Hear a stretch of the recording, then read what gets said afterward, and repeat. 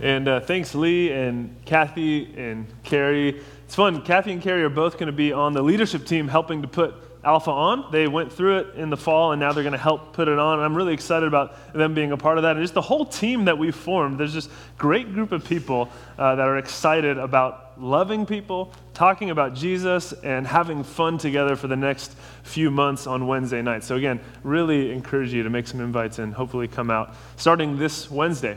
But today, we are going to be starting our new sermon series for the fall and beyond in the book of Exodus, Out of Egypt, we are calling it. So go ahead and grab a Bible and open it up to the book of Exodus, chapter 1. Again, the book of Exodus, chapter 1. If you need a Bible, there's some of the seats in front of you. If you want to follow along on your phone or device, however you need to find Exodus 1, go ahead and do that. It's at almost the very beginning of the Bible. It's only the second book in the Bible, so it's really close to the start there. And let's be honest for a moment.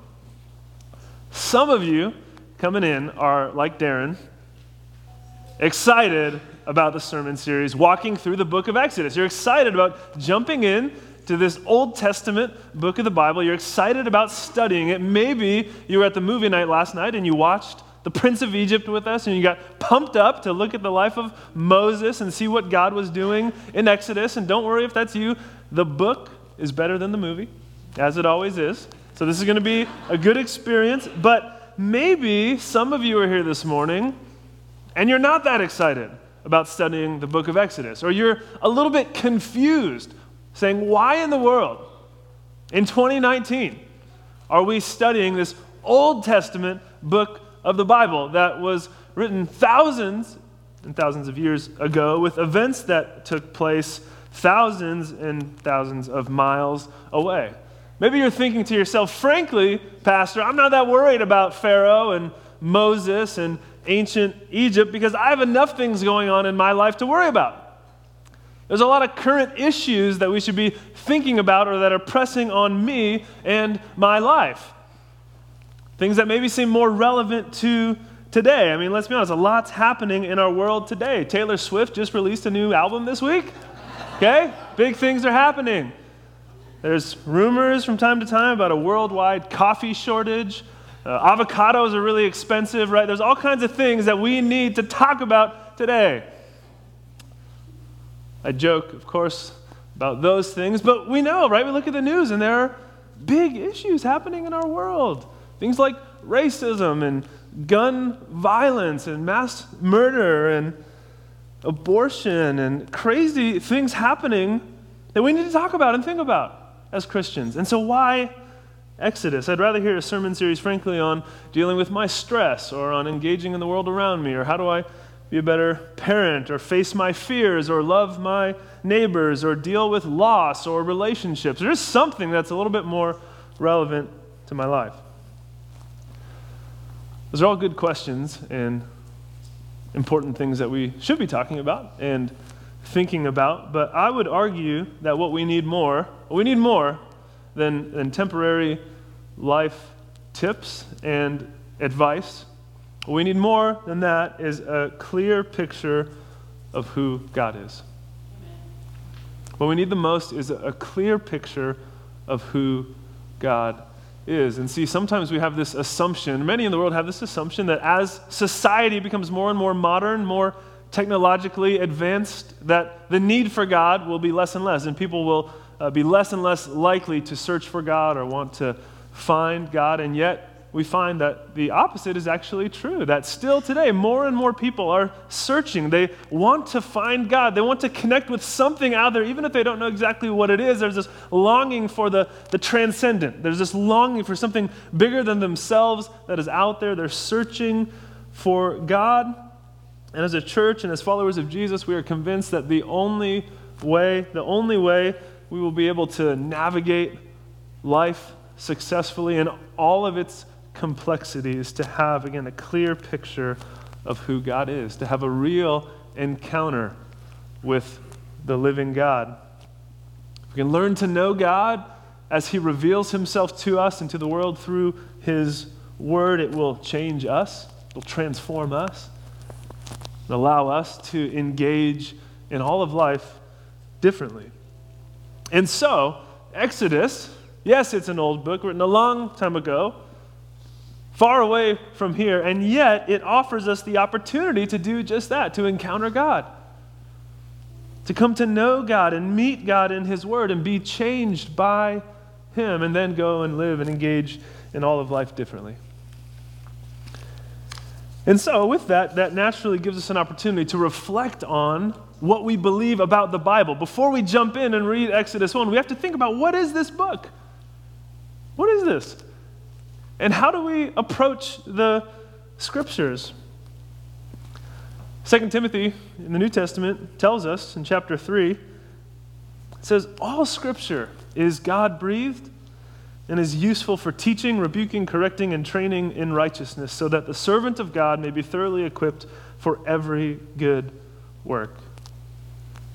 So what is Scripture? Well, all Scripture is God-breathed. Maybe you've heard the term inspired. This is the doctrine of the inspiration of Scripture, meaning that the words that we find here in the New Testament and in the Old Testament, like the book of Exodus, we find here the very words of God. And so, yes, these books were written by human beings, human authors, over the course of centuries and generations. They were compiled into this book by human hands, but we believe that these are not just human words. These are not just the efforts of human beings trying to make sense of God, but rather what we see in the Scriptures is God making Himself known to us. So I use the word revelation. It's God revealing Himself to us and to the world. Now you might have questions about that. Is that really true? Maybe you would object to those statements, but let's just be honest again. If that's not true, if this is not the Word of God, then we're really, really just wasting our time here.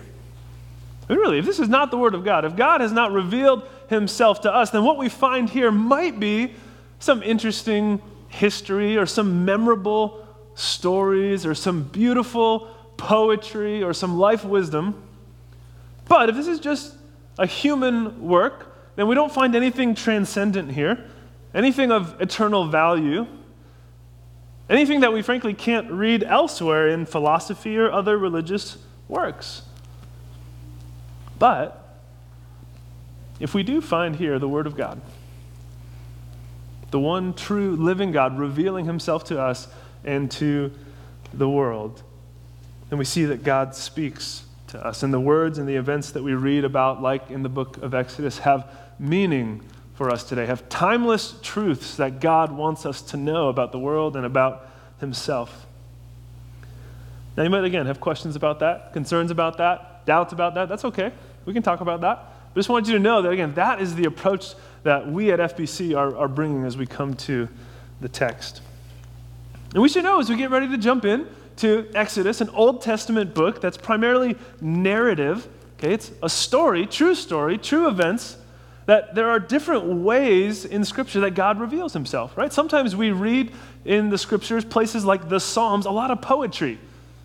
It's poetic, vivid imagery and illustrations, like Psalm 23, many of us know it. The Lord is my shepherd, right? And then that whole psalm goes on to explain in this imagery of a sheep and a shepherd and how God cares for us. It's very poetic. It illustrates those truths in a particular way. Then we find in Scripture places that are a little more direct, more prose, what we would call it. It's a type of writing style we find where, like John 3:16, Jesus says, hey, for God so loved the world that He sent His only Son, that whoever believes in Him would not perish but have everlasting life. It's a little more direct. It's not as poetic. It's just straightforward. Here's what I'm trying to tell you about God and about the world. And then we find in the Bible, not necessarily poetry and not necessarily prose, but we find narrative, stories. A lot of the Bible contains stories, true events that actually took place in actual history, like Exodus. But it's as we read these stories and we see the plot and things develop and we get to know the characters and we see how God Himself acts in history. That's how we'll learn about God through the book of Exodus. We see God move and speak and act in real time and space. And so, as we approach the book of Exodus, God's word. We expect to meet with him, to hear from him, to have a real encounter with the living God here today in 2019 that will change us. And so with that, let's read it, shall we? Exodus chapter 1, verse 1 says this.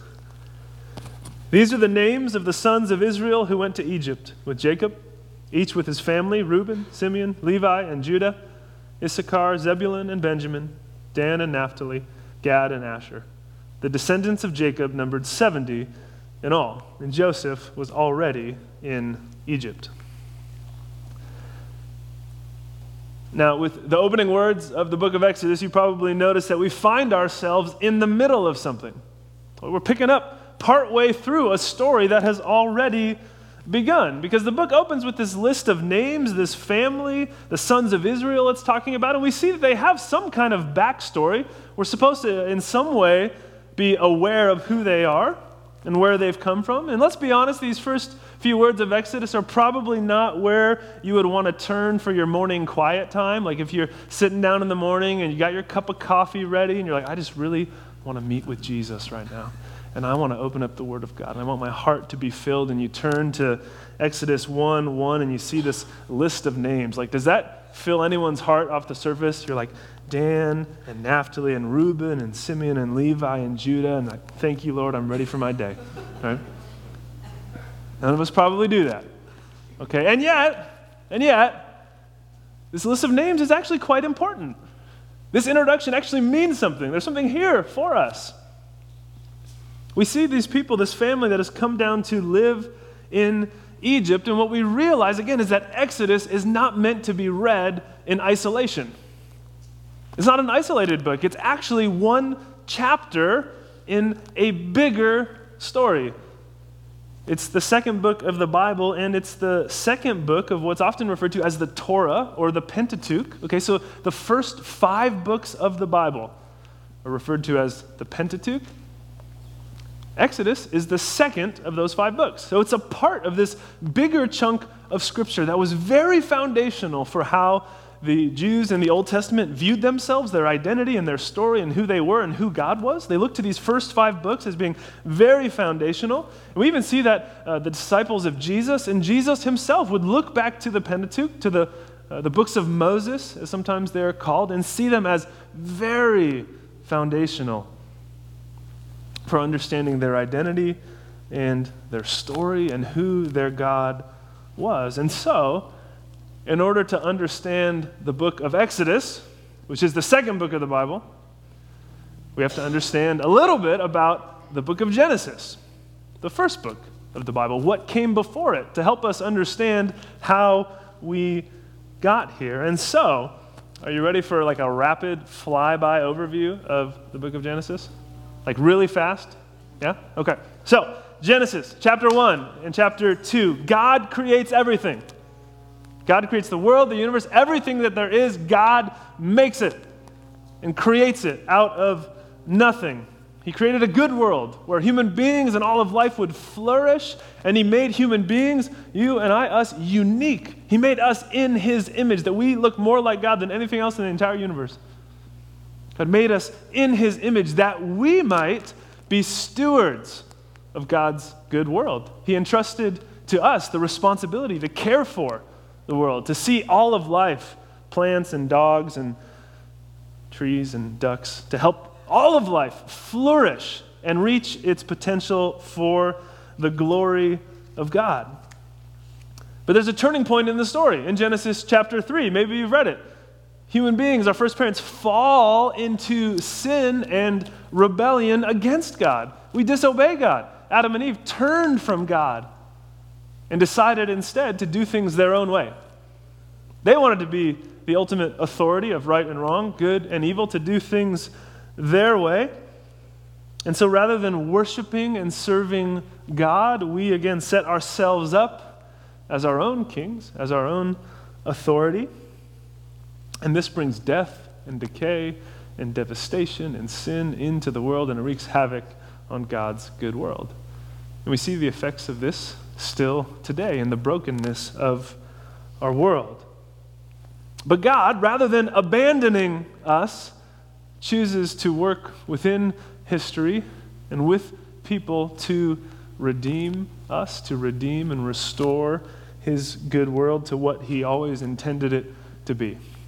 And so as the narrative continues in Genesis, we see another turning point in the story in Genesis chapter 12, where God's rescue plan starts to unfold. That is, he calls a man named Abram, or maybe you know him as Abraham, and he says to Abraham in Genesis 12, look at this. He says, the Lord said to Abram, or Abraham, go from your country, your people, and your father's household to the land I will show you.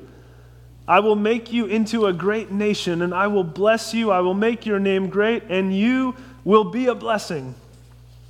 I will bless those who bless you, and whoever curses you, I will curse. And here it is, all peoples on the earth will be blessed through you.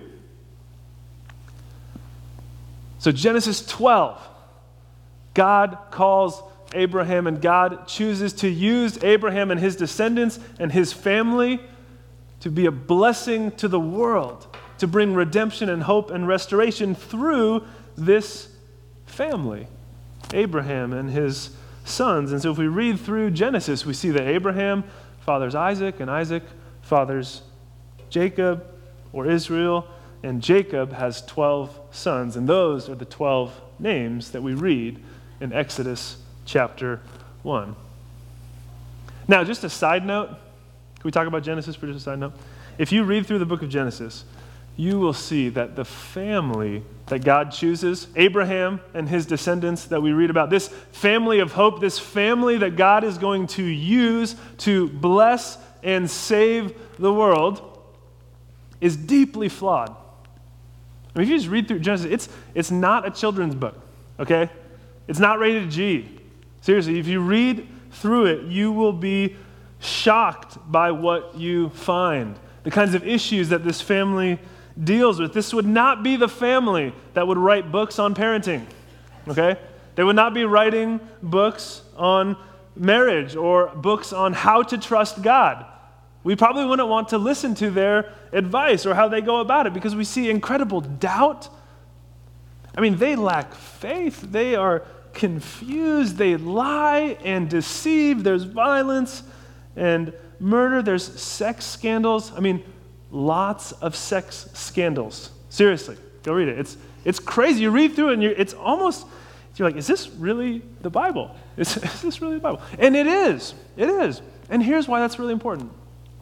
We see from the very beginning that God uses broken people.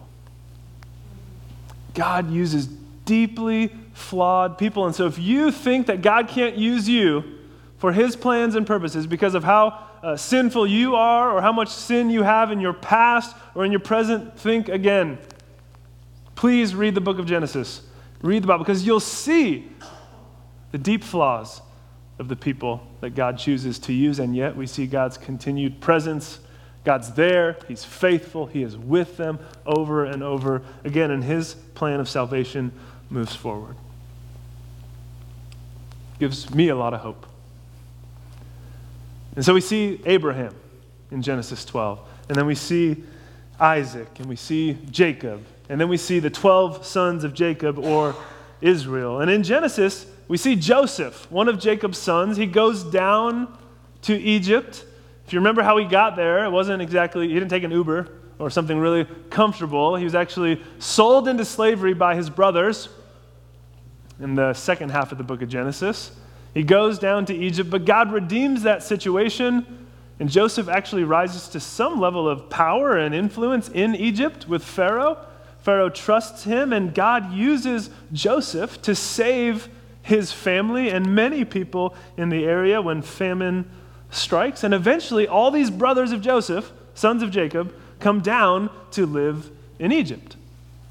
And it's there where Exodus 1 picks up, with all these brothers named living down in Egypt. That's where Exodus starts. And then we read in Exodus 1, verse 6. Now Joseph and all his brothers and all that generation died. Verse 7, but the Israelites were exceedingly fruitful. They multiplied greatly, increased in numbers, and became so numerous that the land was filled with them. Okay, so Joseph and all his brothers die. All those people in Genesis we were talking about, they've all now died. But the Israelites, their people, their family, were exceedingly fruitful, the text says. Now, if you're reading that out of context, and you just kind of like helicopter into to Exodus chapter 1, and it's talking about how fruitful the people of Israel were, that would seem like a strange detail. Like the Exodus story is rolling forward, and the author's like, by the way, these people had a lot of babies, they had a lot of kids, just thought you should know that. No, that's rather strange. And yet, if you know the story, right, if you're familiar with Genesis, in Genesis 12 and what God said to Abraham, you see he's answering his promises. He's keeping his promises. He told Abraham in Genesis 12, I will make you into a great nation. Basically, you will have many descendants. I will bless the world through you. And then God repeats this same promise. Genesis 17, it's up on the screen. As for me, this is my covenant with you, God speaking to Abraham. You will be the father of many nations. No longer will you be called Abram, your name will be Abraham, for I have made you a father of many nations. Verse 6, I will make you very fruitful. I'll make nations of you. Kings will come from you. And so, that's God's promise in Genesis, and now Exodus 1, he's keeping that promise. He's fulfilling his word. He's doing exactly what he said he would do. And look again at verse 7 of Exodus 1. Exodus 1:7. What does it say? The Israelites were exceedingly what? Fruitful. They multiplied greatly. They increased in number. It became so numerous that the land was filled with them. Look at how emphatic the text is. Do you see there's like 4 or 5 or 6 different ways of saying the same thing in verse 7? They were exceedingly fruitful. They multiplied greatly. They increased in number. It's like, okay, we get it. Like there was a lot of them. There's a lot of them. But the author's trying to say, hey, God's doing what he said he was going to do. God's faithful to keep his promises generation after generation, especially, again, if you knew the book of Genesis, that language would trigger for you. You would remember, oh, that's what God is doing. That's what God wants us to see. That's what the author of Exodus wants us to see. God is keeping his promise. And friends, we need to cling to that truth today. That God is faithful. We need to cling to that truth today. He doesn't forget his promises. He doesn't forget to fulfill all that he said he would do in his word. He's not like us because we don't always keep our word, do we? We're not always faithful to fulfill our promises. We say things like, I'll be there. Oh, but something came up. So I'm not going to be here. We say things like, I'll take the trash out in the morning.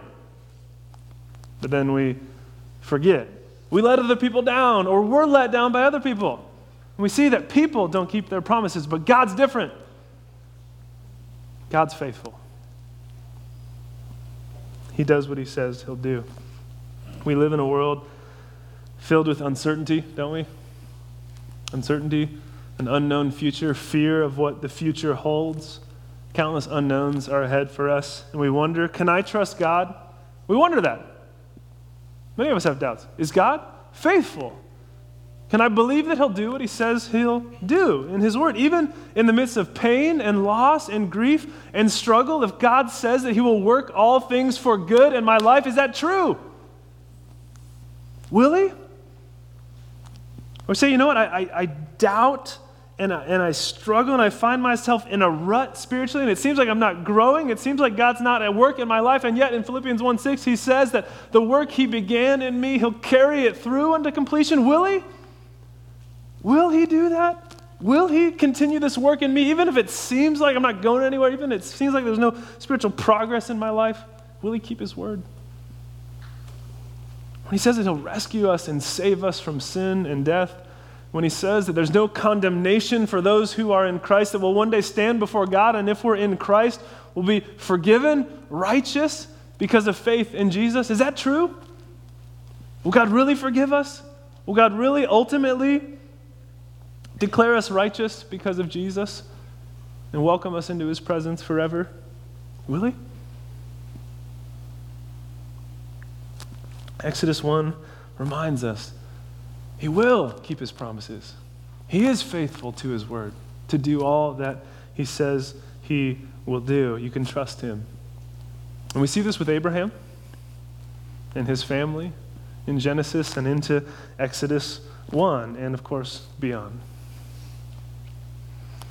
And so as we encounter God in Exodus, we see first, he's faithful. He keeps his promises. But one of the other main themes that we'll see, and maybe this is a theme that you're a little more familiar with from the story, and that is that God is a rescuer. Right? God is a deliverer. God saves his people out of slavery. See, as the story of Exodus continues, it actually takes a pretty dark turn in verse 8. Right? Let's look at it together. Exodus 1:8. Remember, Pharaoh was pretty fond of Joseph. Okay, Joseph and his family were in a good place with Pharaoh. And then, verse 8, then a new king to whom Joseph meant nothing came to power in Egypt. There's a new Pharaoh. Verse 9, look, he said to his people, the Israelites have become far too numerous for us. Come, we must deal shrewdly with them, or they will become even more numerous. And if war breaks out, they'll join our enemies. They'll fight against us and leave the country. And so, verse 11, they put slave masters over them to oppress them with forced labor. So Pharaoh, this new king of Egypt, comes to power, and he has no connection to Joseph or Joseph's brothers or the family of Abraham, and so he enslaves the people of Israel. He puts them into slavery. These people who had multiplied, Pharaoh now oppresses them. And so the story of Exodus 1 to Exodus 15 is this miraculous story about how God is going to bring freedom and rescue to his people. How God is going to deliver them out of slavery and into freedom.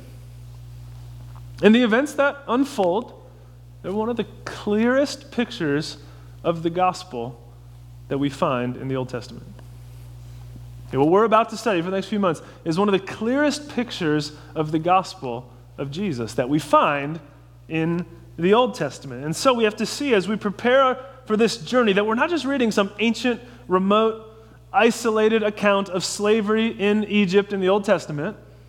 Actually, this story connects to the bigger story that God is telling. It connects to the bigger story of Scripture. It connects to us, and ultimately it points us to Jesus and how God rescues us through Jesus. So look with me at one text, skipping ahead a little bit to the New Testament in Romans chapter 6. It says this, look at how Paul talks about us.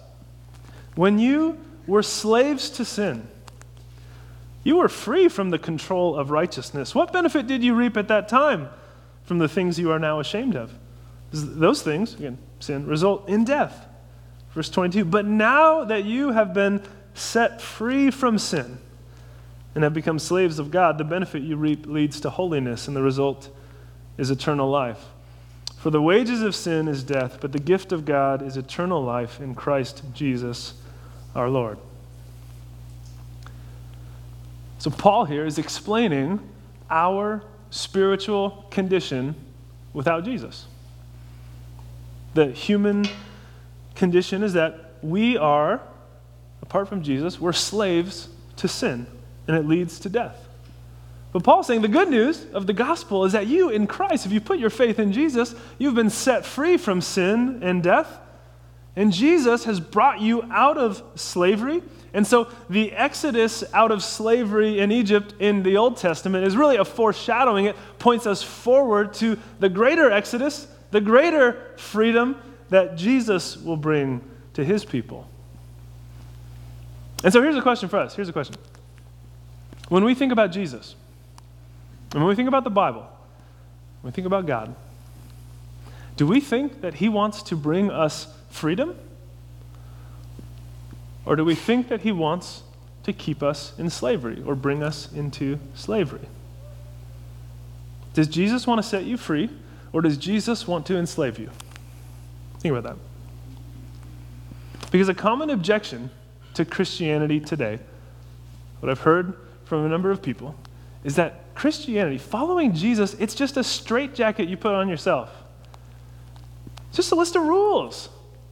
A bunch of laws you have to obey, a bunch of things you have to do, a bunch of fun things that you can't do if you're following Jesus, it's boring, it makes life joyless. And so why would you want to submit yourself to that kind of slavery? The Bible tells me what I should or shouldn't do with my money. It tells me what I should or shouldn't do with my sexuality. It tells me what I should or shouldn't do with my relationships. Why should I submit myself to that kind of slavery if that's what following Jesus is about? And so notice though, the assumption under that statement. The assumption under that objection is this: I am free. And Jesus is trying to enslave me. Right? I am free, and the Bible is trying to enslave me. I don't want to be enslaved by Jesus. I want to stay free to do things how I want to do things. Right? We're Americans, right? Isn't that what we want? I want to be free to do what I want to do. But notice, the assumption of the Bible, the assumption that Jesus has is the exact opposite. It's not that you're free, it's actually that you're enslaved. It assumes that we are enslaved and that Jesus wants to set us free. And so it's the opposite of what we naturally assume. See, the Bible makes the claim that if we love and serve anything more than God, it inevitably enslaves us. If something is the center of your life other than Jesus, it will enslave you. It'll make you serve it. Maybe you felt that in your own life, felt trapped. You felt like you continue to fail, felt like you're not able to be the person you want to be, that there's something that has this power over you. It's called sin and idolatry, when we worship things other than God. And so if anything other than God is the center of your life, well, even if it's good things, like your family, like your kids, maybe it's things like success in the workplace, good grades in school, achievements in life. Maybe it's wealth. Maybe it's comfort. Maybe it's a person is the center of your life. A boy or a girl. Maybe it's just self-fulfillment. Maybe it's protecting your image. There's something that's the center of your life. And if it's anything other than Jesus, it will enslave you.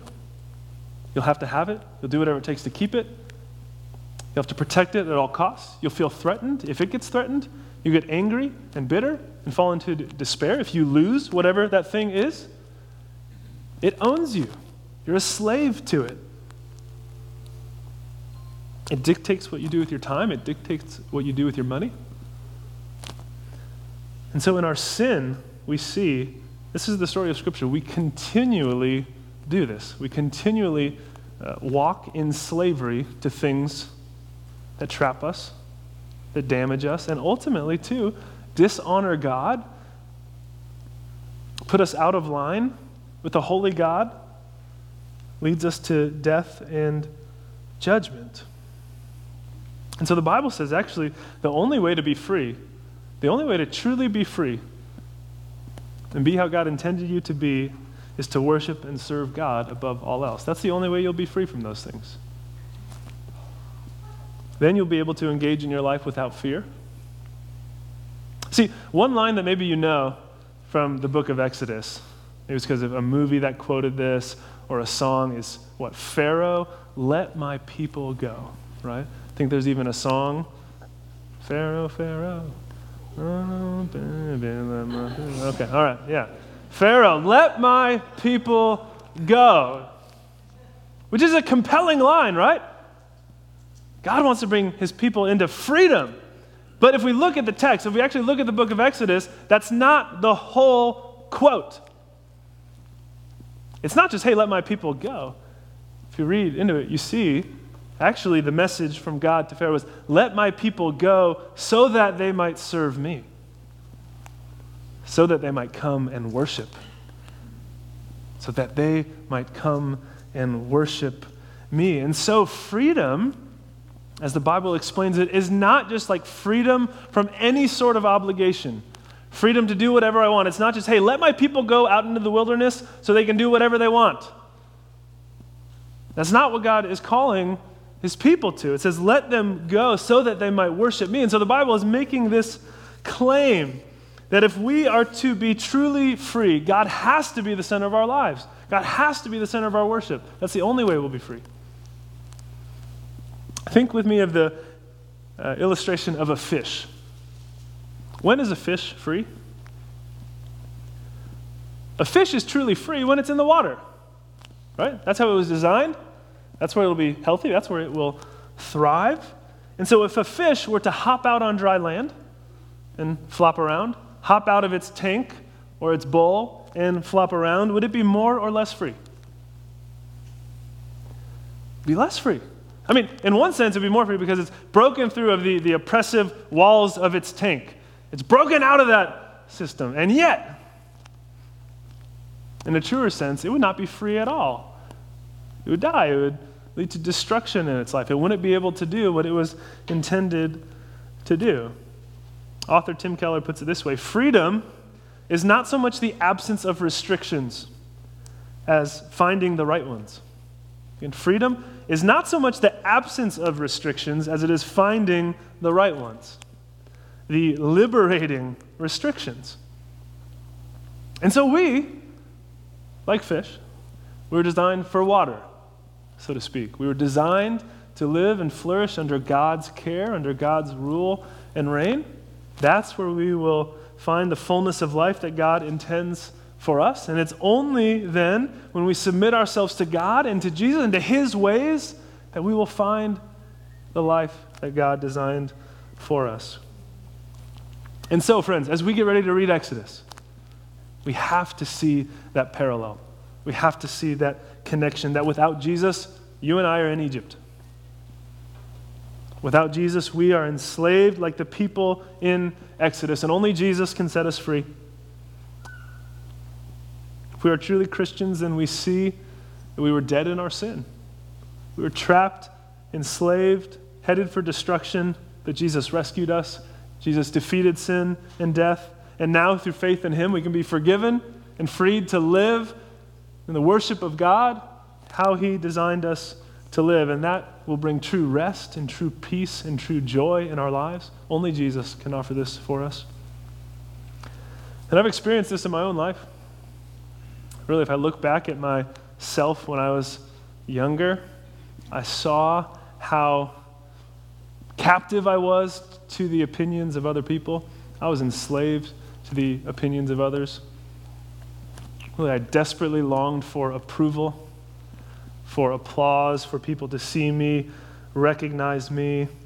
I lived in insecurity. I lived in fear. I lived with the pressure of trying to make something of myself. And then I met Jesus. I met Jesus early on, and it took some time, but I started to see how the gospel, how the good news of Jesus was liberating. How the good news of Jesus, the love of Jesus, transformed my heart so that I saw in Christ I have everything that I need. In Christ I have acceptance, I have forgiveness of sins, I have this relationship with God, and so I can be freed from that rat race, freed from the constant pull and need to succeed and to be seen and to achieve more and more. It will never stop. But Jesus set me free from it. The gospel of Jesus sets us free like nothing else can. And I know that God wants to do that in some of your lives as well. We constantly find ourselves enslaved, trapped to sin, trapped in addictions. Even though maybe we've known the Lord, we keep finding our way back to Egypt. Even though Jesus has set us free, we have unconfessed sin in our lives. We allow destructive patterns or habits in our personal lives, in our marriage, in our families continue. We can't seem to break out of them. There are ways that we are enslaved today that Jesus wants to set us free. And this happens as we understand more fully the gospel. This happens as we allow God to do His work in our hearts. We have to identify these areas of slavery and let God do His work in us. It's not always instant and it's not always easy, but God will do it. We see in Exodus 3, a little bit later, the Lord said, I have indeed seen the misery of my people in Egypt. I have heard them crying out because of their slave drivers, and I am concerned about their suffering. So I have come down to rescue them from the hand of the Egyptians. And that's exactly what we'll see God do. That's exactly what God does for us in Jesus Christ. And so on this journey ahead, we'll see more and more the freedom that God wants to bring. Let's pray. Jesus, we love you and we praise you together this morning. And we confess together that sometimes we look at you and your word and it feels like slavery to us. It feels like something we don't want to do, and yet we see the truth that that is a lie, that we are deceived when we think like that. And instead we see from our word that we are enslaved without you and we need you to set us free. And so, Jesus, we worship you as our King, as our Savior, as our Liberator. We pray, God, that you would rule and reign in our hearts, that you'd help us believe the gospel more fully. We give ourselves to you. It's in your name we pray. Amen.